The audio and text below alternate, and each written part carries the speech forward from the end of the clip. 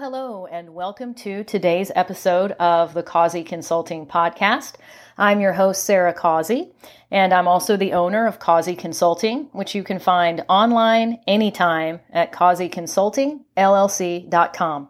Now, my guest today is Scott Grayson. Scott is a blogger at Strength and Reason, a blog devoted to helping you gain control over your life.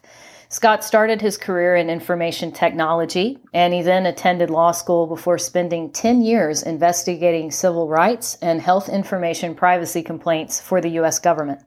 He left the government in June of 2019 to start Strength and Reason, which of course you can find at strengthandreason.com.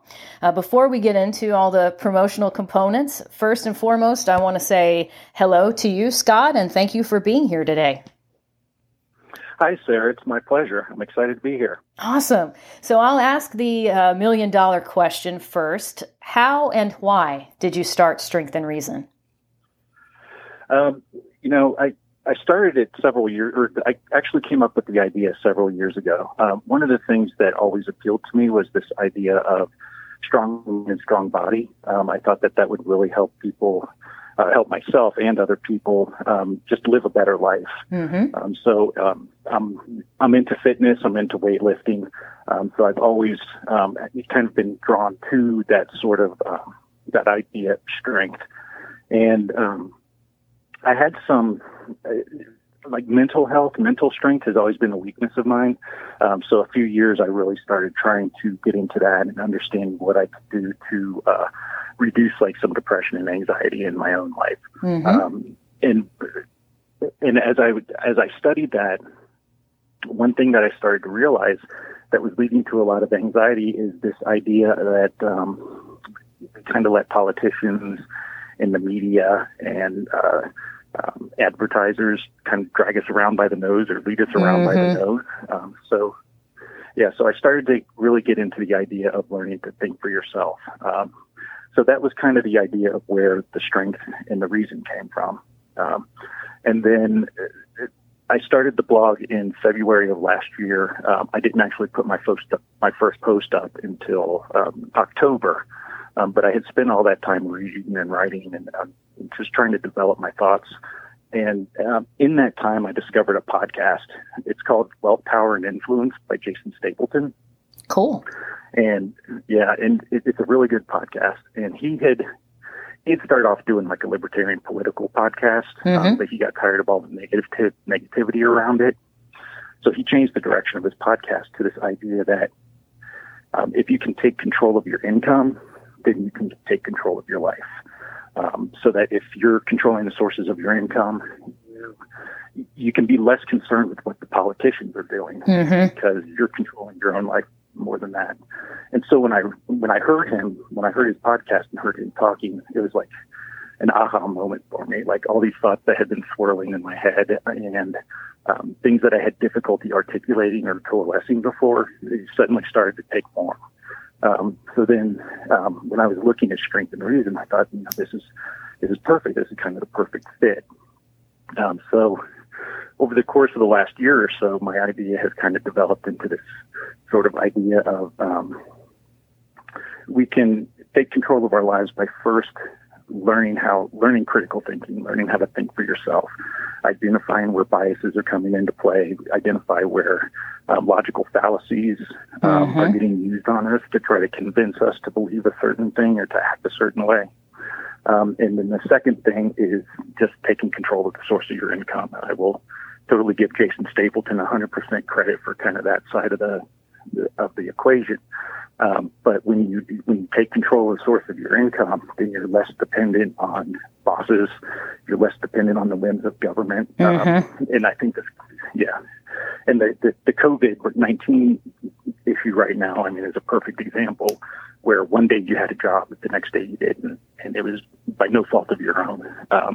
So when you control the source of your income, then if something like that happens, you're insulated from it.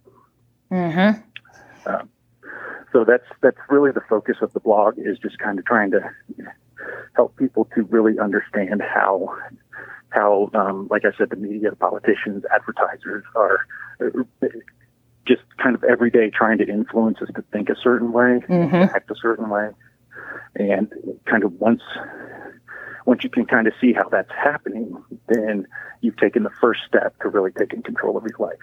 And then once you're at that point, then you can start building your own sources of income that you control. And then once you do all that, then it doesn't really matter as much what the politicians and the media are saying, right? It's like you've got your life, you're in control of it, and you're happy. Gosh. Well, I have a big smile on my face right now. I want to ask you about freedom, because you're touching on some really important points, especially as it comes to controlling your own income. You know, there's people out there who think still and yet. Now, I think it may change some after the pandemic. And as you mentioned, you know, you had a job one day and then the next day you didn't through no fault of your own. But still and yet, there are people out there who think that Monday to Friday, 9 to 5 corporate job is stable, but really it's not. So I'd love to hear more about how you define freedom and what freedom looks like to you. Yeah, for me, I would define freedom as maybe more like autonomy, just the ability to kind of feel like I'm in control of my own destiny.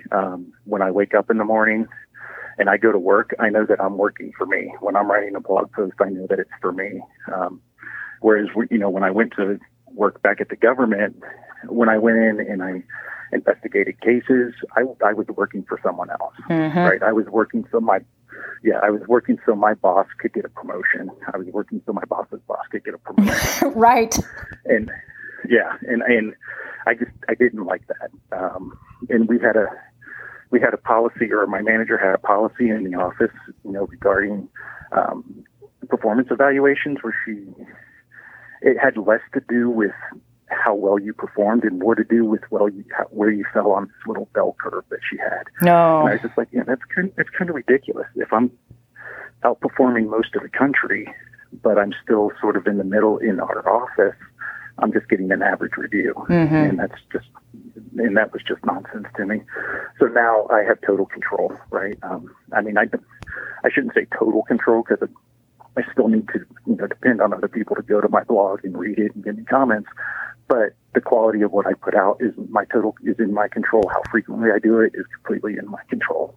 Gosh, that's awesome. And speaking of which, I was reading one of your posts about your personal formula for success, and I was really fascinated by what you call meaningful action, because there's certain circles where people say, just take action. And I see it a lot, especially with acolytes of Tony Robbins, that will say, well, just take massive action. Do something, do anything, it doesn't matter. And it sort of leads, in my opinion, to people running around like chickens with their heads cut off, saying, well, but I'm taking action, or they're hung up on vanity metrics to impress a sales manager, but it's action that doesn't really accomplish anything.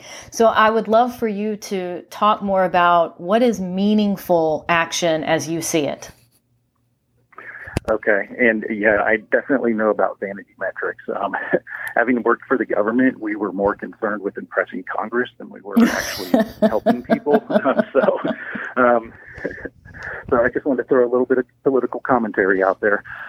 Government does not care about you. They care about impressing Congress. Okay. So you can take that part out if you want. No, there's no editing. You heard it here, folks. This is not censored in any way. Okay. So what I mean by meaningful action is there's a book called Essentialism, and the author is escaping me right now. But the idea is that whenever you do something, it should some way lead to you accomplishing your goals, right? So if you're in the workplace, if you've got that 9 to 5, and someone asks you to do a project, but that project will not lead to you accomplishing your goal, say no, because it's not essential to you accomplishing your goal. So meaningful action is kind of my take on that idea of essentialism.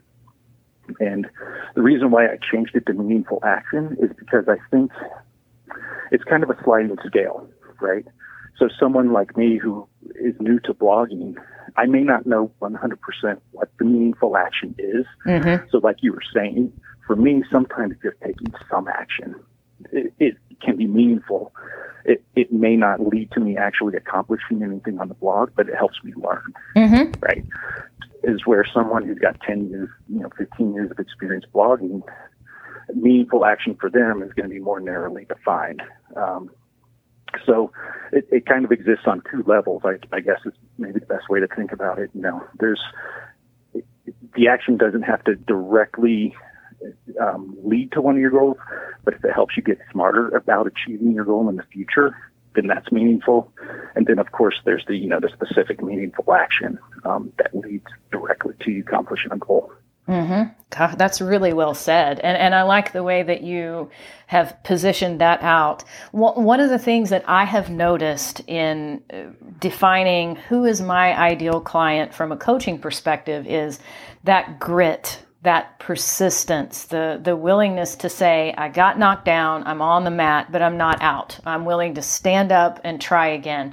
So like you're saying, maybe the action doesn't accomplish anything immediately, but it gave you the opportunity to learn something valuable from it. And it's interesting because you have made some fantastic posts on LinkedIn and on your blog about the entitlement culture. And I see people that don't have as much of that grit anymore. They're not willing to get up off the mat, or they feel like somebody owes them a living. And I would love to know more about what is the entitlement culture as you define it, and how do you see it playing out in the business world? Okay, yeah, I'm a huge fan of persistence, and that's actually one of the other factors in the success equation that I had talked about on my blog. And I'm pretty fond of telling people that persistence is probably the most important part of success. Yeah. And when I was talking about entitlement culture, I was kind of thinking, we've kind of moved, right? As humans, we have to deal with adversity, right? It's just part of life. And and it's reasonable to want to try to avoid adversity as much as possible. But we've kind of moved beyond that. We've moved to this point where we think we should never have to deal with adversity. Yes. Right. And it's like always the government's going to be there to take care of me. And we've got, politicians promising people everything in the world, Well, I guess first the politicians are scaring everybody and right. promising that they're going to come and save us, right? And just creating this sense that we should never have to deal with anything hard. And it just makes, it just creates a society of people who don't want to try. Like you said, they just want to be handed everything. So entitlement for me is that sense that, like you have a right to a job. Right? Mm-hmm. You don't have to go to work and work hard. You just have to, maybe show up and meet some minimum requirements. And no Yes. employer can fire you or anything like that. Or even worse yet, you have the right to the job that you want under the conditions that you demand. And that's just not the way the world works, right? You go to an employer, you have to negotiate with the employer the conditions that you're going to work under, the pay, whatnot. And if you don't like it, you go find another job. So as far as, entrepreneurship goes, I think from what I'm seeing, there's a lot of people out there who they don't want to put in the effort to take advantage of the opportunities that they have. They would rather sit around and complain that so-and-so has more opportunities than they do, rather than focusing on the opportunities that they have. And they forget that opportunities compound, right? So someone starting off, they may not have a ton of opportunities available to them. They've got an internet connection. Right. They've got, probably a public library. They can go online and start reading about affiliate marketing and email marketing. And you can start a blog on Medium Medium's free, I think, right? Yeah. So you can start posting stuff, right? You can get that ball rolling.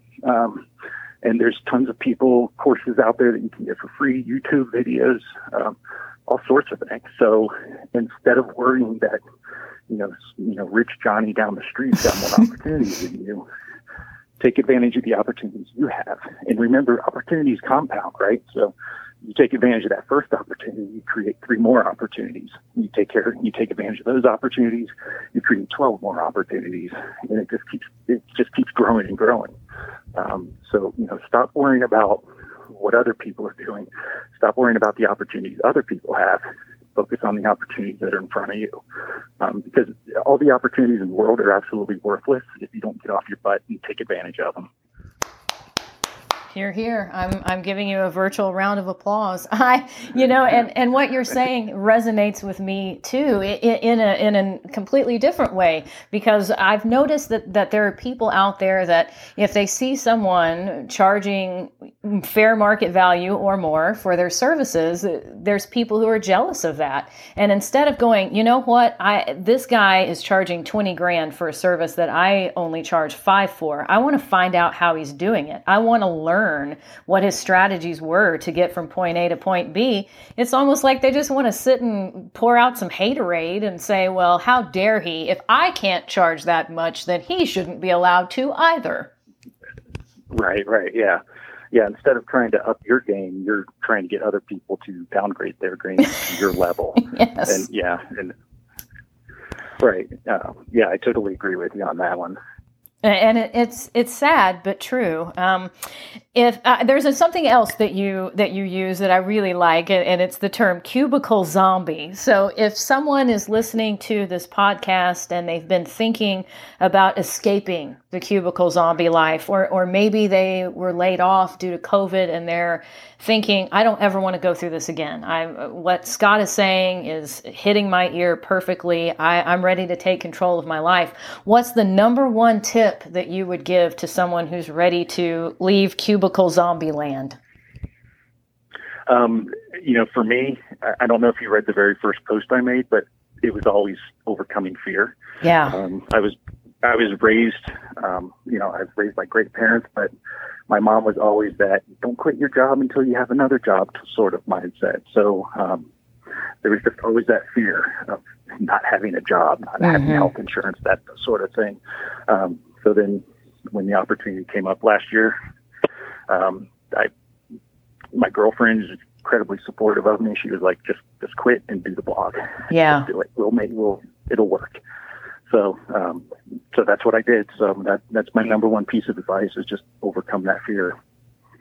Awesome. All of you can find Scott online at strengthandreason.com. You should also follow him on Twitter at strengthreason, and you can find him on LinkedIn as Scott Grayson, JD, MBA. Scott, an absolute pleasure to have you on today. I really appreciate it. Great. Thank you. I was happy to do it. Yay. Be sure to tune in for our next episode. And again, thank you, Scott, for being here. Thank you. Once again, today's guest was Scott Grayson. He is the owner and blogger at Strength and Reason, which you can find online at strengthandreason.com. You can follow him on Twitter at strengthreason, and he's on LinkedIn as Scott Grayson, JD, MBA. Thanks for listening. Be sure, if you haven't already, to subscribe and to leave a review for us on iTunes. Bye for now.